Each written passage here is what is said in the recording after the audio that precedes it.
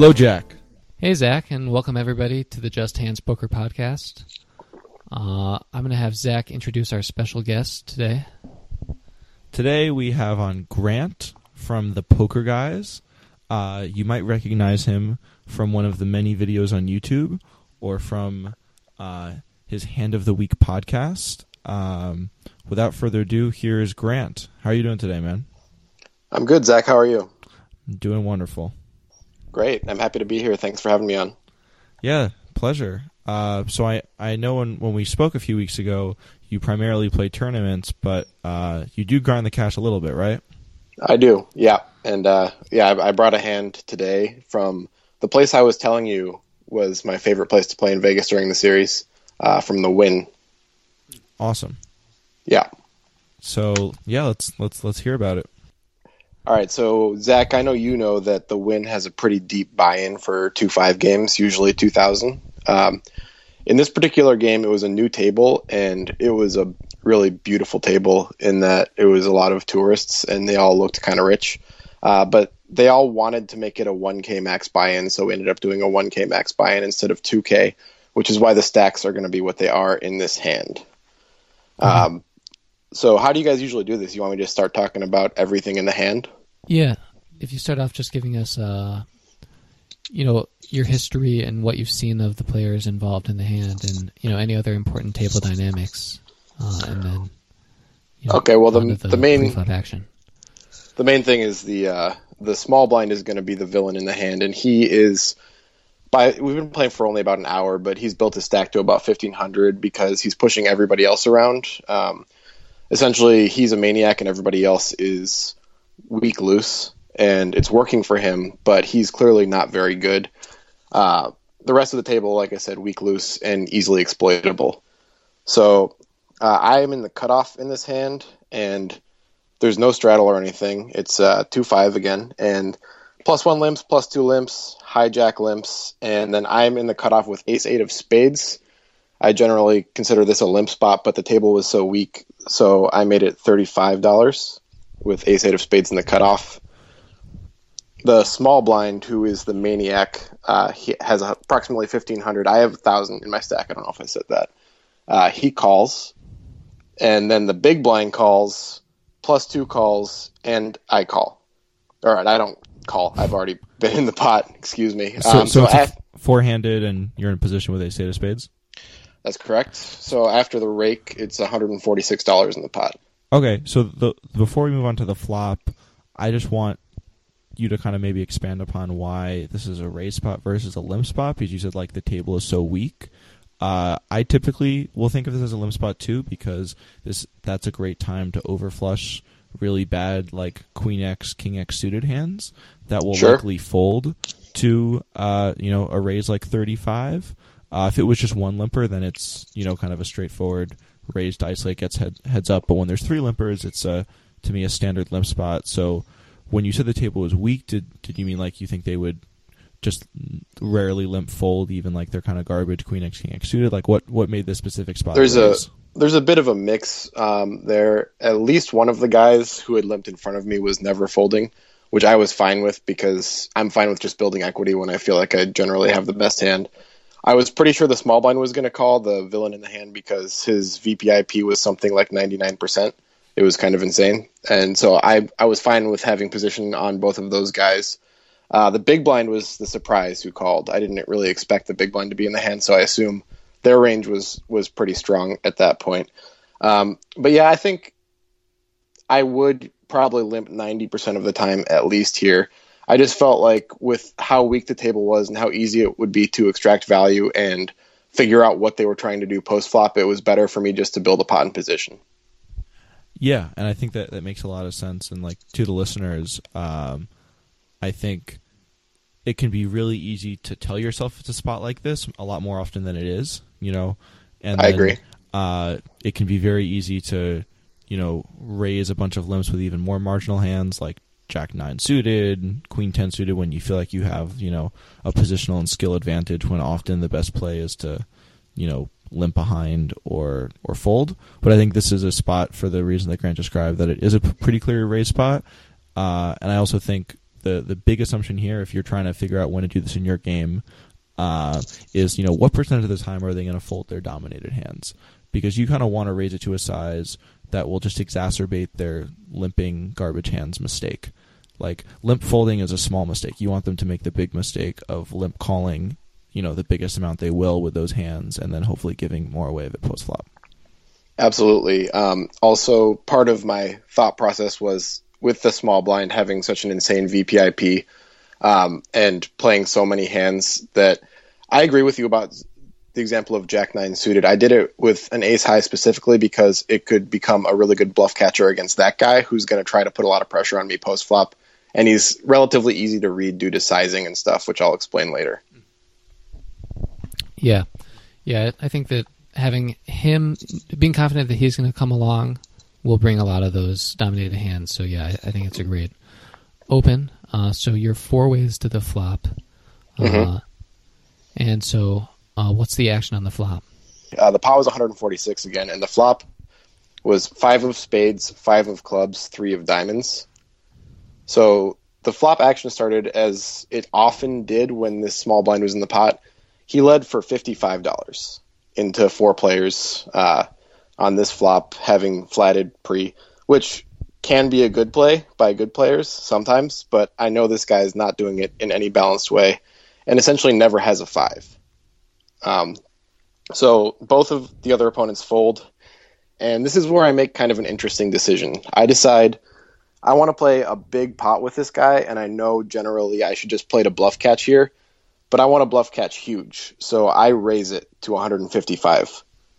He then 3-bets to 355. So obviously this looks like a terrible spot, right, guys? It just all depends on your assumptions. Yeah, of course. Certainly, like, if you think he's bluffing wide enough here, it's an excellent play. And so I'll having played with this guy, I'll trust you. Okay. All right. So I got to go back a little bit to explain why I might raise it and why I do ultimately call his 3-bet to 355. His sizing was extremely exploitable and very transparent. If he had something like a 5, first of all, he would have checked. I know this with 99% certainty.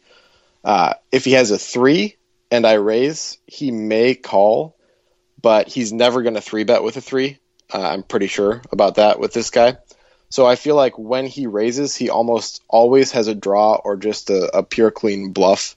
And I can try to avoid the cards that I feel like will improve his hand and decide later whether or not I want to call any further aggression. So I did decide to call the 3-bet to 355 with ace high on the 5-5-3 board. So my first question is, are any of his, as you put it, clean bluffs, are any of them beating you? Like, would he ever do this with pocket 2s or a better ace-x hand? I don't think he would play pocket 2s any differently than he would play a 3. He might lead 55 with pocket 2s, but I don't think he would 3-bet it. I don't put him on any ace highs because he's been this is something I neglected to say pre-flop. He's been 3-betting any ace high the entire session so far. I've seen him show up with ace highs a lot after 3-bet pots. So I don't put him on even a worse ace than me, even. So I think this is really important. With these assumptions, we're just absolutely crushing his range. So my question is here, it's not whether it's call or fold, it's whether to call or 4-bet. Right. So, if we're going to be this, strong that basically the best hand he can have here is like king high, or in some ways like a combo draw, then we want it to go all in if that will do that, if that's possible. So do you think in retrospect, if you made like a tiny 4-bet, could that induce a shove? Because if so, then that's the play that I like. If that just looks too strong, then yeah, I like calling. I'm not sure if that would have induced a shove or not. With my stack being 1K, he may not be really truly apprised of like when he should be shoving based on stack to pot ratio and stuff like that. So maybe he would shove as a bluff there if I made a tiny 4-bet. Although my inclination at the time, this did occur during the World Series, so it's been quite a while now. but I do remember my inclination at the time being that 4-bet would fold out all of his garbage range, and if for some reason he had a 3, which I really didn't think he would ever have a 3, but if for some reason he decided to play a 3 like this against me, I don't think he was going to fold to the 4-bet, and that was why I ultimately decided to call and bluff catch for later and try to essentially double up. Okay. Sounds pretty standard to me. Standard, I don't know if this is standard. This is one of the wackiest pots I've ever played in my life, but... You know what I mean? I guess like straightforward. Like given your assumptions, it's a classic raise for value with ace high and call. Yeah. Raise with ace high to induce a bluff to call. Yeah. I mean, I know that talking to Zach at least, which I have met Zach before. I know you guys are probably pretty game theoretical and down to the numbers type of guys, which I am too. And I understand this hand contains a lot of subjective assumptions, which may not be what you guys typically have on your podcast. It's actually that's kind of our thing. Yeah, I mean, subjective assumptions. I mean, it's bringing the numbers to the subjective assumptions. Actually, Jack, do you want to talk a little bit more about? Yeah, I mean, we would like to become a little bit more specific about our subjective assumptions. Using some more advanced analysis to sort of hedge our bets a little bit, but definitely we're trying to create the maximally exploitative line. So we're not too concerned about things like balance on this podcast against the types of opponents you're likely to find in hands on this podcast. So here, we're exploiting the line of this guy basically showing up in this exact spot with everything other than the things we wouldn't want him to have, which is a great situation for our holdings. Yeah, right. At the moment, by the way, I was putting him on 4-6 most of the time. Open-ended draw, maybe a gut shot sometimes, but I don't necessarily think he would play a gut shot in this way. So I know we boiled his range down to king highs and worse, but I was kind of zeroed in on the cards that actually made sense with the board more than the pure bluffs. So okay, well, in that case, then I would definitely shove here. Yeah, okay, definitely. I can understand. I also don't think if this guy really has a VPIP, like you said, of near 99%, what would you say like an accurate VPIP is? Like 80? 80. Okay. 80. Yeah. So if he has a VPIP of 80, I think even if you just can't zero him in on a draw like this. Like you've only been playing with him for a little bit of time. No flush draws, right? No flush draws. No, it's 5-5-3 club spade diamond, I think. So given that, like I just think that if he's the type of player who is capable of 3-bet bluffing with air on the flop, I don't think this is the type of player that's going to be the vast majority of the time doing that with a strong draw. So I think if he shows up here with 4-6 suited, which let's say he has all the combos of 4-6 suited, which it sounds like he will with a VPIP of 80. Will he play all of his 4-6 suiteds this way? Definitely. But I think he will likely combinatorically have way more just like other air hands. And I think it's just probably a little ambitious to say that he likely has that hand here. I certainly agree with you, and in retrospect, I was kind of wrong. So I'm just telling you what happened and what I was thinking. I'm not saying I was right. Okay, yeah. At the moment, and part of the reason for that was I had seen him betting about a third of the pot on the flop as a donk bet with draws 2 or 3 times previously. They had been flush draws, except for one that was an open-ender. So I think it was 3 flush draws and 1 open-ender that I'd seen him play almost exactly this way. With one of the flush draws, he did end up shorter stack who called him with aces and ended up losing to the flush draw. So part of my assumption was probably based on that admittedly small sample size of seeing him donk bet with draws before. Okay. So you call the flop. No, I raised the flop. You called the 3-bet on the flop. Yeah. So we have about 850 going to the turn. Right. 856. 856, and what's he have left now? Well, I am the effective stack. Oh, you're effective stack. Okay. Right. So I think it's 690 left, something like that. Okay. Yeah. So obviously the SPR is not ideal for me, but I'm kind of okay with it the way this guy plays. Yeah, that sounds that sounds good to me. King of Diamonds. So Oh, sorry. If he did have it cut off. Oh, sorry. What's the turn did card? it? King of Diamonds. So Okay. that doesn't. I think it does bring a flush draw. I'm not really concerned about that, obviously. He then checks. So I want to know what you guys think actually about that. When he checks, what does that make you assume? I think that it is not improbable that he's decided to give up. Right. I think that most people aren't going to suspect that you are calling them as light as you are. Yeah, it's a little surprising, given everything else we've said, that he would give up. But I definitely don't think he's like checking a king in this spot. No, he's certainly not. I think he's likely putting me on an overpair to the flop at this point. That's not necessarily what I would put me on if I were him, but that's what I assume he's putting me on. Yeah, I'm having a really hard time trying to put myself in this guy's shoes, because if you're the guy who is just like unbelievably aggressive, and now you think that you have an overpair and a king comes, then maybe you decide, I can represent that king, or I can keep representing this 5 and maybe get him to fold that hand. But I also don't think it's unlikely that he's just giving up now. What do you think, Zach? Yeah, I think most of the time with the information I've heard, I think this is just like giving up.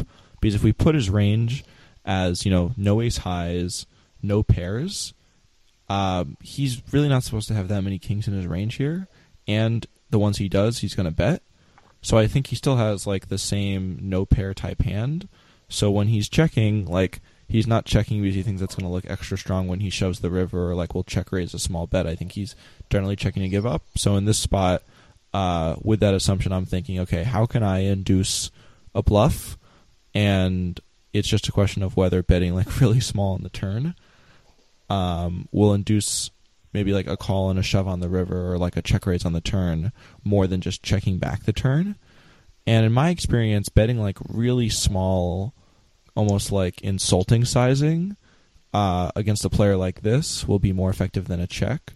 So we have like a pot of 856. I'd maybe bet something like 52, 56, also to kind of protect our equity, because an unpaired hand has pair outs against us. So I think to protect our equity and to potentially induce a bluff either on the turn of the river, I'll bet something small. Maybe not as small as 52, but definitely nothing greater than like 120 or 30. That's a cool idea, and I like that idea. It did cross my mind to bet, maybe not that small, but it did cross my mind to bet something like 150 or 200 to induce, but I felt like I had already played the hand crazy enough. I mode at the moment, and I decided to check back and see what he did on the river. And I do definitely understand the logic behind what you were saying there, Zach, and I like that as an idea. And I also like the ability to insult people with a bluff size. That's a pretty cool thing to do. Value betting. Well, true. It would be a value bet, but it would be to make them perceive it as though we were bluffing, right? To make them think that's insulting to think that you could bluff me off with such a small size. Yeah, it's also something I talk about with my students a lot is like, again, you want to play, fundamentally sound poker and have a sense of what the fundamentals are, but you also want to like make people make mistakes. So I think a lot of the standard people you'll find at like a 1-2, 1-3, 2-5 game are going to like most of the time play like, make a good amount of small mistakes and make the occasional larger mistakes in like bigger pots. But then like sometimes, a lot of times due to tilt, like playing too long or like someone rubbing them the wrong way, they'll make a ton of mistakes. I think like every recreational player will have some days where it's just like plays extra bad. So my job is to bring those days out as much as possible and like use sizings and, say things, not in a way that's like, insulting or like creating a hostile atmosphere at the table, but just doing things to induce more mistakes.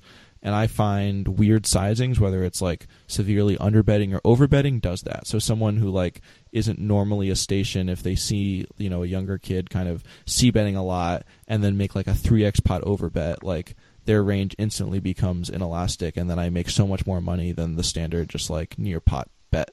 So that's something I'm thinking about a lot, and one of the really great ways to like put people in uncomfortable new decisions is to use underbets and overbets, and especially against most players, they're not going to have been in those spots before. So instead of making like a small mistake against a normal size bet, they'll make a larger mistake trying to adjust to this new situation. That is really great advice, and I agree with everything you said. That's definitely true. To be fair, I think I'm probably playing this hand incorrectly for the most part, just because the table is so soft. I should probably be playing a bit more ABC. So whoa! Why do you say that? I think that over time, if I just stay at this table for 5 or 6 hours and it doesn't break and nobody moves, I'm just gonna. It's kind of like a locked up, gradual, probably full buy-in profit by the time I'm done there. If I just play in a way that's completely non-exploitable, even though these people aren't going to be exploiting me at all. I understand that it makes sense to play exploitively the way that I'm playing this hand some of the time, but when the table is so soft, it might be a bad idea, admittedly. Yeah, I understand that sentiment. Like, it's funny that I think a lot of players use balance as sort of a way to be risk averse. Right.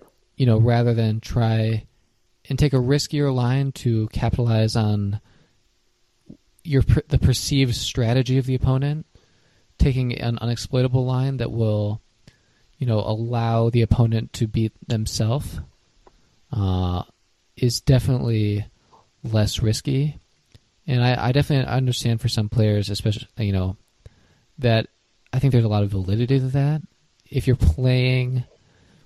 You know, if you're playing online, like 8-tabling every day, you can't really think that much about your decisions. You don't want to go on these huge swings. I can understand, you know, sacrificing some EV, you know, to be more risk averse. But I just love what you did on the flop so much. You know, even though it's potential. I mean, you know, potentially it could be a huge mistake, but I don't think it is. And so I hope that, you know, we continue that for the rest of the hand. Well, essentially we do. But before we move on to the rest of the hand, I think this is a really important point, because I think, and I kind of wrote about this in like a blog post I did a few months back called Realistic Bankroll Management. Like, I think for a lot of players, like if you find yourself in this game, you know, you bought him for $1,000 and, you know, you don't really have a poker bankroll. Your poker bankroll is just like a few $1,000s. Then I think it makes sense to do that. But if you're playing for profit, if you're, you know, a serious player, semi-pro, like with a, you know, a proper bankroll for the stake, you know, at least $10,000, then I think you should be pushing all your edges. And at a really soft table like this, playing a much wider range and playing a higher variance style is going to net you so much more profit long term. So I don't think, like, given what you've said about the table and this guy, Grant, like, I don't think you should have been more ABC. I think up until the turn you've played it, you know, great. Well, that's fair, and I understand that sentiment as well. I suppose an easier way to say what I'm trying to say is I often have thoughts that amount to making plays like this and end up not doing them because I kind of slap myself on the wrist and say that that's too fancy or something like that. But the outside world implications of this pot may have made it happen because I happened to, like, it was my biggest tournament score of my life the day before. So that might have kind of made me decide to make my more fun and ambitious plays happen. And I agree that maybe it's more plus EV to do it this way. But my general thought when sitting down at such a soft table is to play ABC. Whether that's right or wrong, I'm not sure. You're probably right that it's wrong to think that way. But I guess that's just kind of the nit in me thinking about locking up a win when it's so easy to just have a win against players like this. But obviously, it's a lot more fun to play this way. That's for sure, and it may be more profitable as well. Yeah, definitely more fun, definitely more profitable in my book. So, yeah, and I also, like, a note to the listeners, like, raising to induce a bluff on 5-5-3 is not always going to be a good play. Like, no, you have to. Like, sometimes you might have, like, the voice that tells you to do that, and then in retrospect, it was probably not correct. So it's like, this is a very specific spot when it's correct to do that, and a lot of times, like, the fancy play fancy play devil on your right or left shoulder, whichever one it is, will be just wrong, and it's just kind of fancy play for fancy play's sake. But identifying when are the spots to actually pull the trigger, like here, is like what separates, someone that makes 30-40 an hour playing 2-5 and someone that just absolutely crushes, That's a reasonable point for sure. Like you said, I'm a tournament player, so I may be a bit more risk averse in 2-5 than somebody who grinds 2-5 for a living. And that may be a factor as well as far as my thought process here. Yeah, for sure. That makes a lot of sense. Right.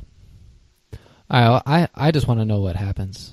Okay. Well, so the turn was the king. Just in case anybody forgot, it was a 5-5-3 flop, and the turn was the king of diamonds. The river is a queen of spades, so I don't generally think this improves him. Yeah, I agree. So he moves in, obviously, or else I probably wouldn't have brought this hand. And I pretty much know I'm going to call. I still have in my mind that he has 4-6, so I was trying to avoid 4s, 6s, 7s, and deuces, obviously, and that missed it all. I just wanted to make sure, so I took about a minute just to make sure that everything I had thought still made sense to me, because I don't see how he checks the king and then moves in on the queen unless somehow he flopped quads or something, which obviously is one combo. Threes full, I feel like he's betting the turn. I don't think he's playing threes full this way throughout the hand. I do call. I was certainly wrong about what he had. He had 7 deuce offsuit. He showed it. It sounds like you were very right about what he had. Well, I thought he had an open ender at least. I was right about at least 2 of the cards I didn't want to see. At least there was that. Well, 7 and deuce. You were wrong about his VPIP. It's not 99%. It's 100%. Well, I mean, it should be, right? But a lot of players don't really go by logic. Yeah, so this guy is I saw this guy open 8-4 off under the gun, and then I saw him on his button then fold, and I was wondering what possible hand could that be that he's folding on the button after opening 8-4 off under the gun. So I don't think there's too much rhyme or reason to why he's playing when he's playing. He just happens to play a lot. Yeah. Well, I think the fact that 7 deuce offsuit is the worst hand makes it slightly more attractive if you're playing 90% of hands. What's your guys' policy on swear words on this podcast? Bad words? Fucking go for it, man. Okay. So something that I coined on the breakdown was a fuck you player. And that's a player who is playing essentially to say fuck you to everybody. They show all their bluffs. They want to win every hand. And they get mad at you when you try to play back at them. And this guy was a fuck you player. So that's a big factor in the way I played the hand. Yeah. No, I mean, I think that the analysis was sound. I think that the only thing I would say about this hand, I think that given your reads on the flop, I would play it exactly the way you played it. I think that had I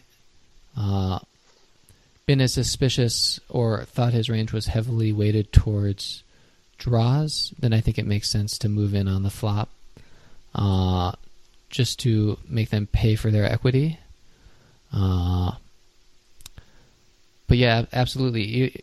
Regardless of how you range them in play, I think it's a call on the river. And I'm sure this must have been a thrilling sequel to your tournament score. Yeah, it was a fun hand. Obviously, if I had lost it, I would have felt like a big moron for sure. If he shows up with like Queen 10 there and just completely owned me, that would have sucked. But luckily, that's not what happened. Yeah, so I think when we spoke in person, you said this is a hand you've like brought to friends, and like other poker friends have like a lot of different opinions about it. Is this correct? I don't think so. I might have been talking about a different hand. Oh, okay. No, I was going to be curious what like some other poker players that you've spoken to thought about this one, but because honestly, it's like it's a really interesting hand, but given your assumptions, I think it plays, it plays fairly. Like, I can't imagine doing anything else besides just betting small on the turn. I understand that, certainly, and that may have been a mistake on my part. I guess I just felt like bluff catching. I wanted to be a hero that day. And you were the big hero, man. Yeah, got a cape and everything. It was great. Oh, that's what I should do one time. Bring like a cape in my backpack. Yeah. And after a hero call, just like put it on. Yeah, that'll make you a lot of friends. Yeah. Like wear a hoodie with like a Superman shirt on under it. These are pretty good ideas. You should do it. Yeah. Yeah. I've got to work on my game first, I think. You sound like you know what you're talking about. I think you'll be okay. Maybe against that villain. Yeah. I think everybody would be okay against that guy. Well, actually, the rest of the table wasn't. He was just obliterating them. So I guess his game works against certain types of players. Yeah, I've played with a lot of people like that. And I actually think that they generally do very well in these games because people just are folding so much. Right. Maybe not very well. I mean, I think, almost everyone will eventually adjust to you. But I think definitely, like, these are not, like, huge losers in the game like they are when there's a player like us at the table who, understands what these frequencies mean and aren't waiting for, a top pair hand to call them down with. Right. To be fair, against this table, if I weren't there, this guy probably would have been a winning player. And I did tell Zach that I like the Wynn as a place to play just because there's a lot of wealthy tourists there. But at the same time, usually the table is not going to be this soft. There's usually going to be at least one guy like me at the table. So maybe it depends on how long he stays. If he ends up getting in a spot like this over the course of his game, maybe he loses. Or if he somehow avoids this, then maybe he can just beat up on the rest of the table because they were completely unaware of the transparency of his sizing and everything like that. And it might have just been able to keep beating up on them. Yeah, I was in Vegas last summer for about 2 weeks, and like I think the variability in games is just like so great. Like our listeners who are based there, know a lot more than me. But I played in, I played at the Wynn, I played at the Venetian, Planet Hollywood, the Rio, and you could find some games that were like as good as this, and then in the same room, just a few hours later, like the same table would then be terrible. Yeah. So I think like for Vegas, it's just kind of anything is really possible. Yeah. At 2-5 especially, I feel like that's the most variable stake. Yeah. 1-3 tends to be pretty soft no matter what, unless there's a completely packed 2-5 area and there's a couple grinders waiting for a 2-5 game to open. But 1-3 seems to generally be quite soft from my experience. 2-5, I agree. Usually you'll find one or two guys who are going to give you trouble, and sometimes you'll find a table like this. Yeah. Well, for all of our listeners who are going to be at the World Series of Poker this summer, I hope you find tables like this. I hope I find a table like this. I'll be there from June 11th until the 17th. So if you're around in Vegas and want to meet up for a meal, for a drink, to maybe play at the same place, just shoot me an email at zach@justhandspoker.com. But we're going to close out the episode with Grant kind of telling us a little bit more about what he does. And maybe when he'll be at the WSOP this summer. Well, I haven't made my schedule yet, actually, because I have a lot of stuff going on this summer. But as a tournament player, I'm going to surround my trip with the tournaments I most want to play, and that would be this year the Summer Solstice and the Monster Stack. If you guys don't know what the Summer Solstice is, it was called the Extended Levels last year. It's just a $1,500 bracelet event with 90-minute levels instead of 60-minute levels. The Monster Stack being the best $1,500 tournament in the world. The stack not only increases the edge of the better players, but also attracts a lot of really bad players. So that's at the end of June 24th. So I'll probably be there like mid-June to early July. And yeah, I hope to see everybody there, and I hope to see you guys there, Zach and Jack. That would be cool. And you said a bit about what I do. Yeah, please. All right. So for those of you listening to this great podcast with Zach and Jack, if you don't know, I am the co-host of another poker podcast called The Breakdown with Jonathan Levy.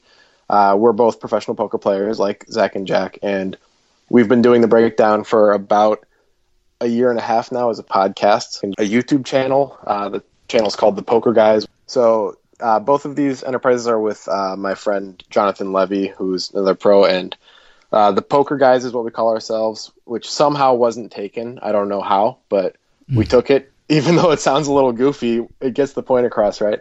Our YouTube channel, which has become a lot more popular than the podcast, is The Poker Guys. So what we do on each of these mediums is we break down one televised poker hand. We don't talk about hands the same way that you guys do, or they're hands that you've actually played. We talk, like our most recent episode is about a hand between Antonio Esfandiari and Doyle Brunson where the pot was like $1 million. So we don't claim to know exactly what's going through these guys' heads at all. Our best over the course of about a 45-minute podcast to break down and analyze every decision point in the hand and range each player from the other player's perspective and have a little fun. And the videos are just a shorter, more succinct version of that with pictures, much less safe to watch when you're driving than listen to the podcast. So I'd advise the podcast if you're driving. Otherwise, the videos are a bit more accessible because they're shorter and there's pretty pictures. And we've had some success recently, and we're really enjoying doing it. Well, yeah, I'm a big fan of the podcast, and it was a pleasure meeting with you and talking about kind of poker and poker podcasting a few weeks back, and I recommend all my listeners, if you really like going over hand histories and looking for something a little bit different, not necessarily the games that you play, but some like really fun, interesting hands, then I'd check out their podcast and video series. Yeah, thanks, Zach. Yeah, I also think like it's valuable to sort of stretch your brain in a different way and think about, how these top players who have, a lot more extensive histories with each other than, you're likely to have with someone in a 2-5 game. Right. It stretches your brain a little bit of a different way, and I think that any way you can stretch your brain will help your overall game.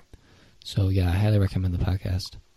Thanks, guys. Yeah, we don't generally see plays and players that make such big mistakes as the guy I played against in the hand that I referred to today, which it's kind of fun to see two elite players making elite plays against each other.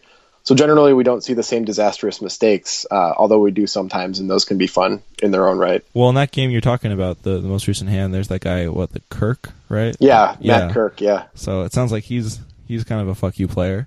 Oh, he absolutely is. I don't know how that guy has so much money. I think it must be from PLO. PLO, the yeah. Magical PLO. Yeah, I guess he must be really good at that. If you just never fold in that game, I guess you'll win sometimes. But yeah, we did a hand with him about a month ago, which was just maybe the most insane hand we had ever analyzed against Andrew Roble. Do you guys know what hand I'm talking about? Yeah, I know the hand. Yeah, so anybody who wants to look that up, it's on Poker Central. If you don't really care about what I have to say about it, you should check the hand out anyway. Just Poker Central's YouTube channel has, I don't remember what it's called, but Matt Kirk against Andrew Roble. Just type it in. It's a hand worth watching 50 or 60 times. Yeah, it's definitely like when you just think of like epic heads up, no limit badassery at the high stakes. Like this is that hand. Yeah, it really is. There's a lot of sizing mistakes in that hand. Speaking of sizing mistakes. Yeah. Yeah. So yeah, Grant, thank you so much for coming on. It was a pleasure having you and talking with you, and I look forward to seeing you in a few weeks. Right, yeah. It was great being on, and thanks for having me. Hey all, Jack here to share an exciting opportunity to get poker coaching and commentary from Greg Raymer, the 2004 World Series of Poker main event champion, as well as Zach and I. We're organizing a session where participants will play a 4-hour 2-5 no-limit full-ring cash game. The game will be held in Akron, Ohio, and this game will be filmed using RFID technology so that you can see the whole cards. And Greg, Zach, and I will be commentating on the whole session, and after it's over, we'll give individualized coaching to the participants in person and have a group dinner. And then after the fact, we'll create a comprehensive League Finder document based on the participants' play. So for an example of what that League Finder document will look like, you can check out our coaching page on justhandspoker.com, our website.